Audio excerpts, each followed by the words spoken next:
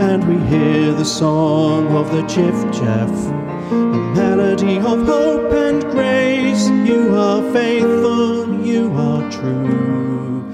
We worship you. What a great and song. We hear the song. What a song. He has to release it. It's going to be a huge hit. Yeah, it's a shame it's Miss Eurovision, in my opinion. Yeah, it certainly is. It's excellent. Well done, Tim. We love you, Tim. Yeah, it was a great song, and thank you for writing it. Hang on though, why are you're wearing red braces? Ah, Why are you wearing well red spotted. braces? Well, it's because I've just come in from the garden.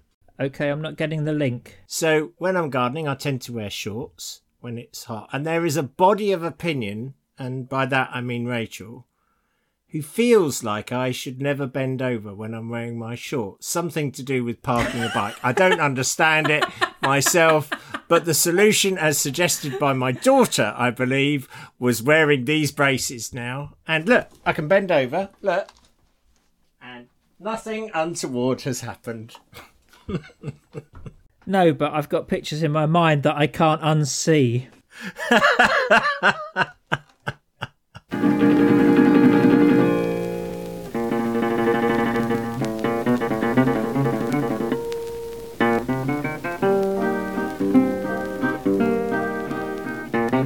Welcome everybody to episode 242 of the Mid-Faith Crisis podcast.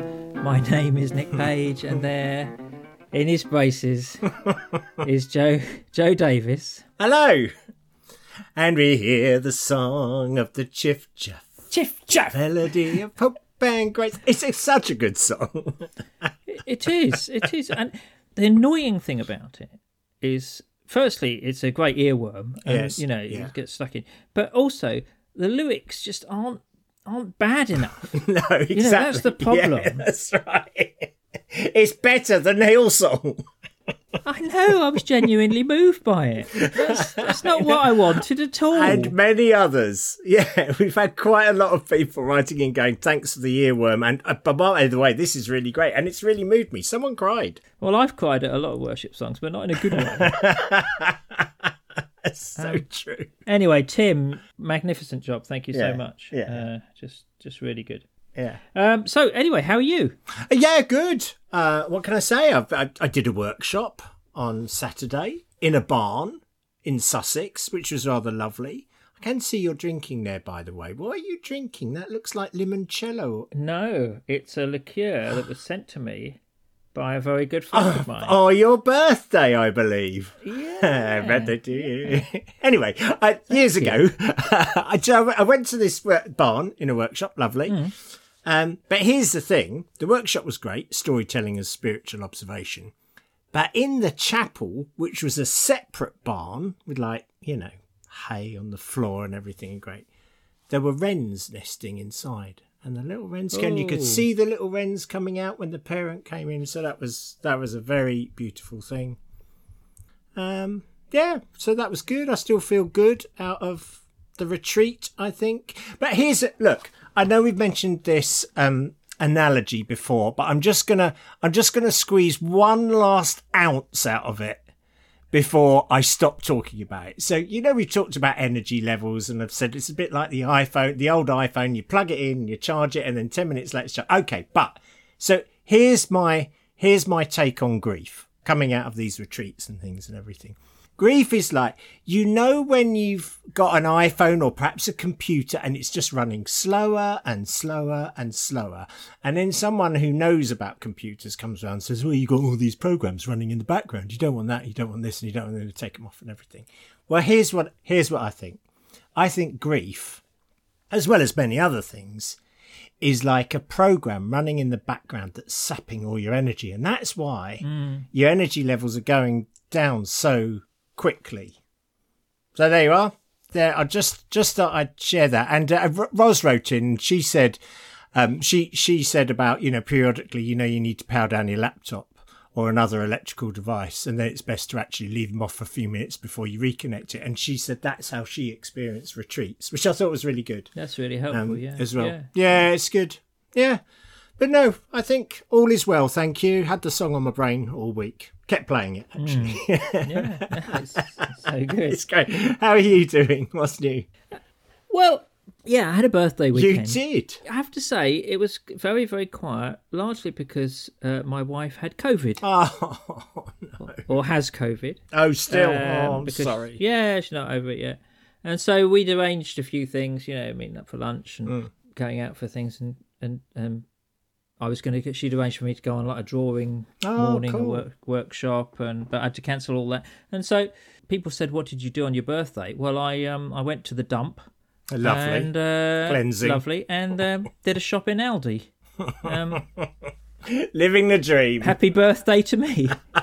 What a party animal. Did you buy yourself a nice birthday cake? No, not really. No. Surely they do some rip-off of Colin the Caterpillar cake. Well, I expect they do. I'd already got some stuff in because people were going to come round, but that had to be cancelled. Anyway, it was fine. It's nice. The weather's nice, and a very good friend of mine sent me this lovely hazelnut liqueur. Ah, good. What a good friend they must be. Yeah, it's gorgeous, isn't it? It's very nice. It is good, yeah. So I'm good, and I did. I'm tested. I'm Novid, so I did. I went out and I went to a record shop. Oh, lovely. Proper records. Yeah, I bought a record. I bought my first new vinyl I bought for about 30 years or something ridiculous. I don't know. My daughter bought it for me. Can I ask what record it was? Yes, it was Blue by Joni of Mitchell. Oh, right. So Saint Joni. that new record. Yeah, it was a new Yeah. piece of vinyl, but it wasn't a new. I'm not buying any of this new tosh that's out. It's a waste of time. It is so lovely. Yeah. It took me right back to going out Saturday mornings, going to the record shops, flicking through the bins, finding the new releases. Oh, yeah. I mean, just going to Spotify is not as exciting as that feel of getting a new album and taking out of the sleeve, and almost the smell and feel of it is so good. Yeah. Yes, it's the physical experience. It's actually what we talk about quite a lot on here in terms of the physicality matters. It's these things in our lives are not just cerebral things. Even listening to music doesn't have to be just that. It can have the image of the album sleeve associated with it, or the physical thing of putting on. Anyway, it was a real trip down memory lane. That was really nice. Yeah. Excellent. Good. Yeah. Good. So other than that, it's been pretty quiet, obviously, because I've been avoiding Typhoid Mary, as she's known. Anyway. The compassionate heart. I know. I am full of compassion. Listen, I want to say something. I want to do something that I will find very uncomfortable, obviously. Yes, good. Go on. I believe in you. I want to talk about supporting the podcast. He's already gone red. He's looking flushed, listeners. That's just the drink. Listen, the thing is, we've had a lot of new listeners recently. So, firstly, welcome. Yeah, welcome. Welcome to the community of bewildered believers and the home of the theology of I don't know. Yeah. You found a place with us. You have. So, yes. So, if you're new to the podcast, or even if you're not new to the podcast and you'd like to help the podcast, here's some ways that you could do it, basically. You can recommend it to a friend. Or an enemy. Yes, or an enemy. Or someone, frankly, you feel no strong emotion about either way. You can just recommend it. Yeah. That's always good. We get a lot of emails from people who've had the podcast recommended to them. That's nice. Thank you for doing that. Yeah. You can leave a review, usually using your sort of podcast app or whatever, that you can leave a review. And, of course, you can support the podcast. And this is where I start to squirm slightly. But, shall I take over here? I mean, I think originally we said just the price of a cup of coffee each month. If it's something you enjoy, if you feel able to give more or want to give more, that would be incredible. That really would be. So thank you. But yeah, price of a cup of coffee each month or each week. Mm. Or each minute if you're a billionaire. I don't mind. Yeah, I mean, exactly. I'm happy either way. Because it does take, honestly, it takes time and energy and indeed alcohol to put this stuff together. So, and you can give via the website. via PayPal, or if you'd rather give directly, just get in touch with us and we'll let you know. And we're very, very grateful for it. Thank you very much indeed. There we are. I now want to stop. Thank you. We're so grateful. So grateful for people giving to the podcast. So thank you. Is really helpful and rewarding. Yeah. And, means a lot to us. It's really encouraging, basically. So thank you. Anyway, that's that. And let's never talk of that again. Okay, shall we move on? Oh, please do. Let's move on. Feedback. Okay, so Matthew says this. Hey, guys. While on holiday in the area a few years ago, I walked into Wells Cathedral to have a look around. And he says, a lady at the door asked me to remove my entirely inoffensive hat, presumably something to do with not having your head covered before God. While removing my hat, I should have said, that's funny, isn't it? If I were rich and powerful enough, the Archbishop of Canterbury would put a hat on me in church. Nothing like double standards. He says, I have an inkling the Bible verse the lady was thinking of also says something about women having their heads covered in church. Yet she didn't ask my wife to cover her head. Good job I wasn't in an argumentative mood, he says. Keep up the good work. Love the podcast. Thanks, Matthew. It's funny, isn't it? It's great. It's culture, isn't it? Yeah. I doubt she was thinking of any Bible verse at all. I think it's back to that sort of cultural thing about sort of removing your hat as a sign of respect or something. I was asked to do it once, actually. I walked into my church and I was wearing my hat, and a guy there said, take your hat off at me. And, I thought then of, Dallas Willard, a person we talk about a lot on the podcast, was once asked, he was at a restaurant and he was eating and he ordered the veal, and somebody else objected, didn't like that. And Dallas Willard said, of course I'll change my order. If it upsets you, I would do that. And so, I thought of that at the time, except I reacted in completely the opposite way and kept my hat on. So, almost full marks. Yeah. There was a thought that counts. You thought about doing the right thing. But, I mean, the thing is, I don't think he was objecting to my hat. I think he was objecting to me. Anyway, but as so many do. Anyway, yeah, good point, Matthew. Thank you. And then Rachel wrote in. She says, hi, Joe and Nick. I haven't written in for a while, but I've still been listening. Thanks as ever for the podcast. It's one of the few she listens to religiously, she says. But she says, I found myself ruminating on the nature of leadership after the coronation. In the light of the sad news of another Christian celebrity in a position of leadership being accused of alleged abusive behaviour, I'm trying not to speculate about this particular case while the facts are being established, but I can't help feeling sad that it is happening at all. I wrote some writing about it, as this helps me organise my sad. You may or may not find it interesting to reflect on, but it does keep happening, and we haven't got it right yet, have we? And that's best wishes from Rachel. I won't read all her musings, but I sort of like that phrase about organising my sad. Yeah, I thought that was an interesting phrase there. Yeah, I mean, we don't need to go into any of the sort of details about the case. It's just another one. I have this feeling that part of the problem is I think there were just too many Christian leaders. I'll be honest, because there's a very well-known major sort of church that organises a leaders' conference. I think they used to do it in the Albert Hall or something. Oh yeah. And I used to hear people saying, "I'm going to the leaders' conference." I was thinking, But you're not a leader. There's too many leaders. They can't. We don't need that many leaders. You never get people organising a Christian servants conference. Do you? Of course not. There's no global conference of people who put the chairs out. Yeah. And I think the part of the issue is we've raised this whole thing about Christian leadership up as something to aspire to. Absolutely. Yeah. And people write books about it, and leadership is vital, it is important, but actually, if you idolise it, then you are going to have people with feet of clay, and it's going to go wrong, and that's how it is. I just think we've got our attitude to it all wrong, really. No, I think you're right. But I shall organise the Global Chairs Out Summit. Yes, indeed. It's going to be huge at the O2. Anyhow, moving on. So Claire says, good morning, Joe and Nick. It's evening, Claire. That's not right.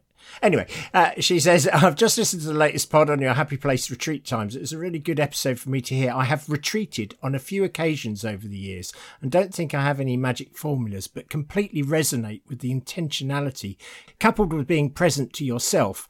In so doing, I have sensed God attending to me and my needs in gentle, unexpected but significant ways.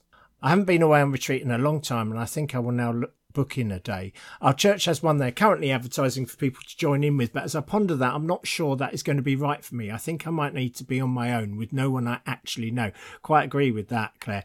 I have found place important, and going to a place that has had centuries of people seeking God is appealing, somehow adds to my own intentionality. Yeah, thanks for that, Claire. I mean, I think that's right. I think horses for courses, and sometimes it's nice to go as part of a group for a group retreat and a shared time of silence, and sometimes it's just great to go miles away from anyone you know and just have that. And you know, I think do both sort of retreats. I'm really strongly advocating the retreat now. I mean, my experience with sort of the group ones is that a lot of the ones that are organised by a church or your organisation call themselves a retreat, but they're not really a retreat, they're a conference. Sure. You know, or there was some kind of agenda there. And that may be well worth doing, but I don't think it does the bit that we were talking about earlier on about sort of shutting down the programme in the background that's using all the energy and sort of detaching. Yeah. I think you need a bit more solitude. Yeah. Also, I don't want to go away on the silence. I've done that before with people I know, and then it just brings out the naughty in me because you have to be silent, but you learn there are hand gestures that you can convey, don't you? Are they monastic in any way? Yeah, quite monastic as I recall. Anyway, Elaine, okay. Moving on to Elaine. Elaine says, hi there. What a treat this morning. Should I be worried that I found the Song of the Chiff Chaff to be surprisingly moving? Thank you to Tim. He says, I recently went on a retreat at a Jesuit spirituality centre and remembered that all that Nick had said in a much earlier podcast about travelling light into a period of retreat.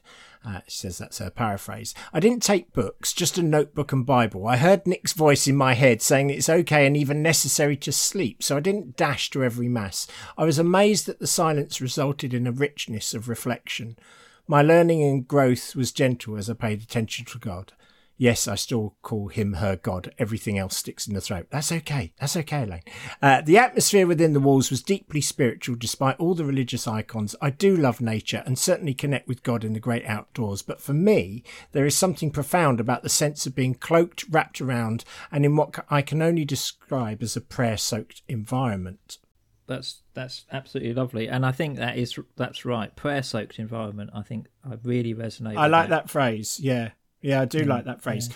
It's about the spirit of place, I think. Whatever place makes you feel ready to hear from God. Yeah. Or willing to let go, willing to be quiet, I think. Yeah. What's going to help you do that most deeply? I think that's where you should head. Okay, and now another one from Andrew. He says, Dear Joe and Nick, thank you for sharing the Song of the Chiff Chaff, and especially to Tim for the wonderful piano accompaniment. I've listened to it several times, and without any doubt, I think it is one of the most profoundly moving worship songs I've heard in recent years. It almost made me cry, and I've had the song in my head most of today. In trying to get my head around why, I think it's to do with the simplest things, in this case birdsong, speaking into God's greater purposes in the same way as children can sometimes speak truth with insight and clarity, simple beauty meeting profound truth. It's scarcely credible that such a profound lyric was generated by a computer given an instruction and then using a worldwide database for inspiration. But in this case, the result is, well, inspired. And so to slightly misquote Paul, I think it's another instance of all creation praising God. That's an interesting point. Thanks for that, Andrew. Oh, gosh, that raises a lot of issues, doesn't it? Yeah. It's Chat GPT praising God. I don't know. Yeah. And we mentioned Tim a lot, but we should mention the guy who actually wrote this. Well, didn't write the song, but asked Chat GPT to. So.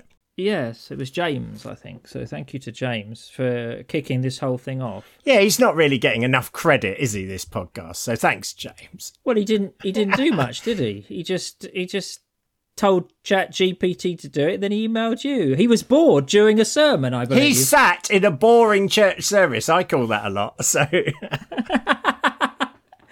yeah. And listen, thank you. We've had more stuff on retreats. Thank you, Vicky, for writing in about your retreat with Brian Draper, and Sean writing in for. Sean wrote in talking about a women's treat called Arise, a wilderness event for women in Scotland.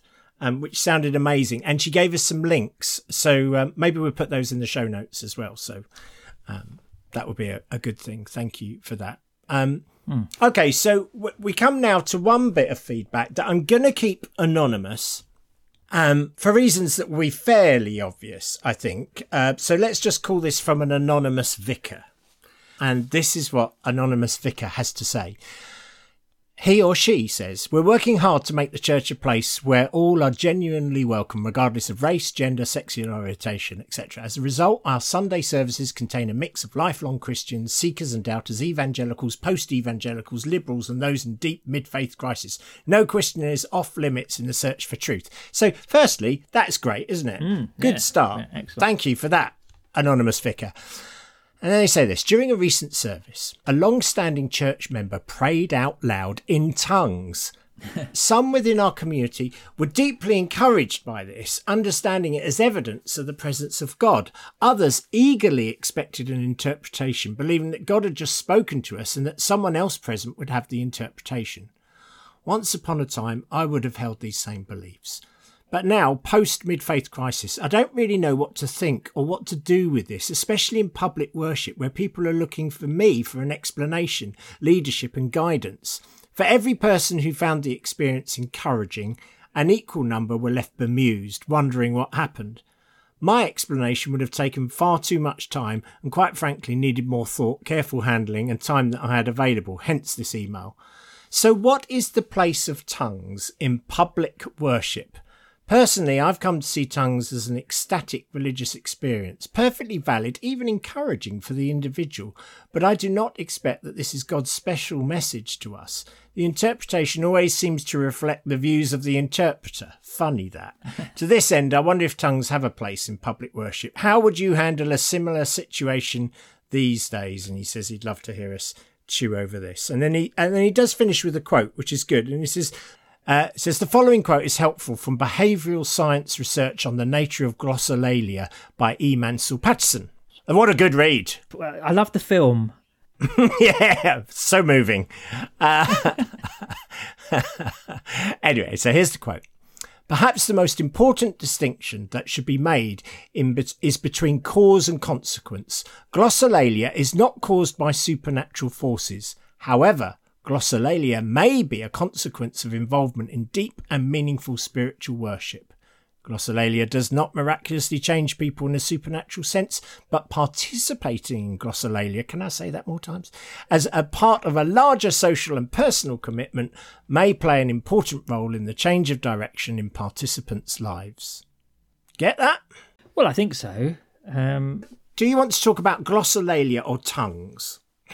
I would rather not talk about glossolalia, which sounds like a plant. I think we've got beautiful glossolalia growing up the trellis. Yes, I've got a pink one. Look at my creeping glossolalia. I'd rather not. Well, it's an interesting question, a fascinating question. I want to say, of course, I'm not in any kind of church leadership, nor have I ever been. Well, I hope you've never attended a church leaders' conference in that case. I have never. I've always avoided them on that very grounds. And so I'm not sure my advice about, how would I lead a church is worth listening to. Indeed, not actually sure my advice is worth listening to on any other subject, if I'm honest. But, I suppose it's an appropriate one for us to talk about because it's Pentecost on Sunday. Mm. And, that often gets tied in with this, even though, of course, Pentecost is not about glossolalia. Pentecost, the outpouring of the Spirit, is about speaking in known languages. Yes, indeed. So that was not speaking in tongues then, on that day. No. It was empowerment in order to communicate. Yeah. And I think there's something profound in that about the Spirit's empowerment, in order to build up people, to communicate, to lead people into a new way of life. Mm. And I think that is important in these kind of ecstatic public outbursts. Are they really doing that? I don't know about you. I find it a hard subject to talk about simply because it's so bound up with my past. Yeah, me too. We've gone straight back to the mid-'80s here, haven't we? I have gone absolutely back to the mid-'80s, to Spring Harvest, to being on youth team, to being out on mission with various people, to having people either pray for you or against you in tongues. I've had that experience. That's not... being prayed against in tongues, that's powerful. Well, frankly, I didn't know they were doing it, so it was a bit pointless, really. Was it only when they started hitting you realised? It was only when they added the monastic gestures that I realised that maybe this wasn't as uplifting as I thought. But it is weird, though, isn't it? I think I always found, even at the time, honestly, I haven't experienced that in a public worship setting for many years, though I know it's still a kind of thing. And some people, that's their mark of whether the Spirit of God was in a church. Were people speaking in tongues, and was there interpretations and all that? And I just find the whole thing weird. Always have done, really. I just don't know what to think about it. It can seem a bit exclusive to me. I think that's the issue, and of course it goes right back to Paul in Corinthians. I think what our anonymous vicar says is exactly what the issues that Paul is dealing with. It's nothing new. Yeah, it's a question of, is it building up the body, or is it in fact dividing? Is it actually causing more harm? Paul is pretty outspoken on it, in the sense that he sort of reduces it and relegates it to the least of the gifts. Yeah. He says, typically for Paul, I recall rightly, he says, I've done it more than anyone. It's a classic Paul. Yeah. I've prayed more in tongues than anyone else. It's a bit like Donald Trump, isn't he? Oh, no, no one knows more about speaking in tongues than I do. It's kind of... Yeah, exactly. I've done it more than anyone, but I don't rate it that high. It's kind of interesting. I think... The big thing for me is exactly what he talks about. So, you get that passage from 1 Corinthians from chapter sort of 11 through to chapter 13. In the middle, you get the bit about love, that amazing bit that sort of breaks in. And so I think the first thing to say is it done in love? Is it building up people? Is it building up the body, which is another thing that Paul talks about a lot in love? If it's a way of making people feel like they're less, that they haven't quite reached there yet, which I think in our sort of early formative years as Christians was often the case. Yeah.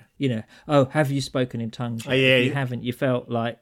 Yeah, you probably haven't been baptised in the Spirit, and then you're some sort of second-class Christian. That's right. Yeah. And, you might have been slain. That might have happened to you. But you haven't spoken in tongues. I think that's not building up. That's not in love, is it? That's actually making people feel worse. And so, I think that's one of the key things.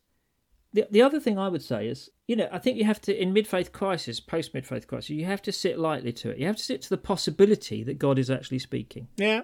I wouldn't want us to close our minds on that just because of our experiences in the past or our questions about it now. I think we have to be open to the possibility, and we have to sort of look at people who are expressing worship in this way with a bit of grace and kindness, and see what is it doing for them as well. Really, I always want to be open to that. Really, yeah. I just think, going back to the start of this, which the anonymous vicar was saying, they're working hard to make the church a place that is genuinely welcoming to people of all stages of faith and all backgrounds and everything. And for me, I can't get my head around the fact this cannot be seen as anything but weird, except for a minority of people who probably lived through the 80s when it was the done thing. So to that extent, I agree with all your cautions about kindness and graciousness and everything. And I personally, if I was running a church, and I'll never run a church, so don't worry about that, anyone.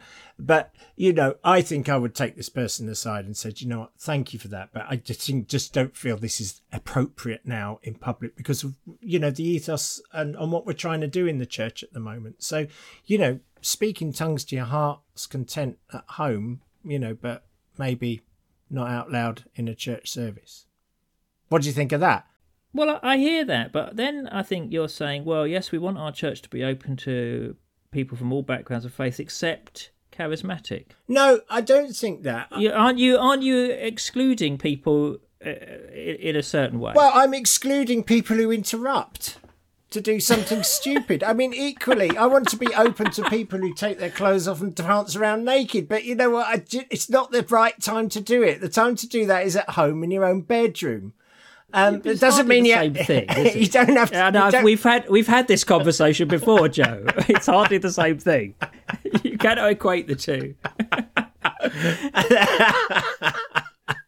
I don't know. I think there's something there about wanting to be open to it, but also, wanting to be open to the possibility of divine communication through this way. But also, I think you're right in the sense that people expressing it have to be also open to the discipline and responsibility of communicating. There's a discipline and responsibility about being in a congregation as well, and about building one another up, and about, looking at what we do and the way we express things. And this could be true as whether you're speaking in tongues or whether you're praying a prayer or whether you're preaching a sermon or whether you're giving a word that you think you've had. There's a discipline and a responsibility there that can be lacking, I think. Yeah. Is it building up the community? That's what I would ask. I wouldn't say to people, you can't do it. I would say, is that building up people? Okay. All right. Well, you take the more roundabout route and I take the more direct approach. But we're going to end up in the same place because it isn't building people up, is it? I mean, if it was, this wouldn't even be but this wouldn't even be a question. It wouldn't even be an email coming in if it wasn't an issue. Clearly, it is an issue. No, but the email came in because some people were encouraged by it and built up. So you can't say it isn't building people up. Some people were built up. Okay. By it. Some people did find it encouraging. But isn't the whole thing like with Paul in Corinthians, and the eating meat sacrificed to idols? And isn't he saying in that, look, this is an issue for people. So do you know what? Don't eat the meat. It's not because the meat doesn't matter. The meat doesn't matter whether it's been sacrificed to idols or anything. Everything belongs to God. So, but if people are having an issue with it and it's causing them problems and everything, then stop it. It's the same with Dallas Willard not eating the veal. That's a good response, wasn't it? It was a gracious response. I think same applies here. Look, if someone does this, what is perceived to be a weird thing, whether it is weird or not, whether it is mystical or, genuine or not, if someone is, basically disrupting a service with their thing, and it's, maybe intimidating for people, or could even be frightening for some people, or people just think there's a nutter in the church, whatever the response is, surely the incumbent thing to go is, look, this is a bit of a problem here, so we just need to nip this baby in the bud, if I haven't mixed my metaphors, which I have. Well, that's not how babies are grown. I don't really understand. I've never understood. So. Anyway, where do they come from? You see, I think we're disagreeing here because you're viewing it as something inherently that you want to stop. I think that's where you would want to stop it, whereas I would go, I want to look at what the motive is behind it and how do we look at it with grace and. Is God speaking here? How do we hear this? We're answering the question differently. The question is, what is the place of tongues in public worship? And I am saying there isn't one, and you're saying, well, there might be. Yes, I think that's probably true. So there's your answer, anonymous vicar. And that is why you should support this podcast, for that quality of advice. Yeah. Right there. Exactly. Is that where we've ended up, really? Is there anything else you want to say, Your Honour? No, I don't think I have anything more to say because it baffles me. I've never been able to resolve it. And I don't think, the fact that Paul was writing about it and the church has sort of battled with it ever since. For our differences of opinion, what we are agreed on is it needs to be handled with loving kindness. So what I would do is take the person's side and as lovingly as kindly as I could ask them not to do it. You would presumably ask the whole church to be loving and kind and say, hey, some people do this and, it's a thing. Yeah, it's a thing. I would seek to get us to respond communally to it and to explain it. But I think, I don't know, I'd probably do it badly anyway. This is why I'm not in church leadership. Well, do you know, I went to a leadership conference once. And it turns out that the person who was leading the conference was quite a spectacular bully. So maybe we should do a conference on how to deal nastily with people. And there's a lot of people we could get to speak at it, to be fair. Oh, don't. It's too depressing. Okay. Anyway, we hope that this has been full of helpful advice this week. It so hasn't. And thank you, as normal, to everyone for listening. Thank you for writing in. If you want to write in, and we'd be interested in your thoughts on the last topic. We really would. Do write in to joe@midfaithcrisis.org. Love to hear from you. Thank you again, everyone who's writing it. We do try and reply to all of them, so please write in. And what's been especially great recently is short emails. Yeah. The pith. People are really taking the pith seriously now, really so that are. is great. Thank you. We love so pithy emails. Thank you. I don't know why I keep finding that funny. Nobody else does. Anyway, okay. Thank you for putting up with us. Thank you for listening, and we'll be back with you next week. We will.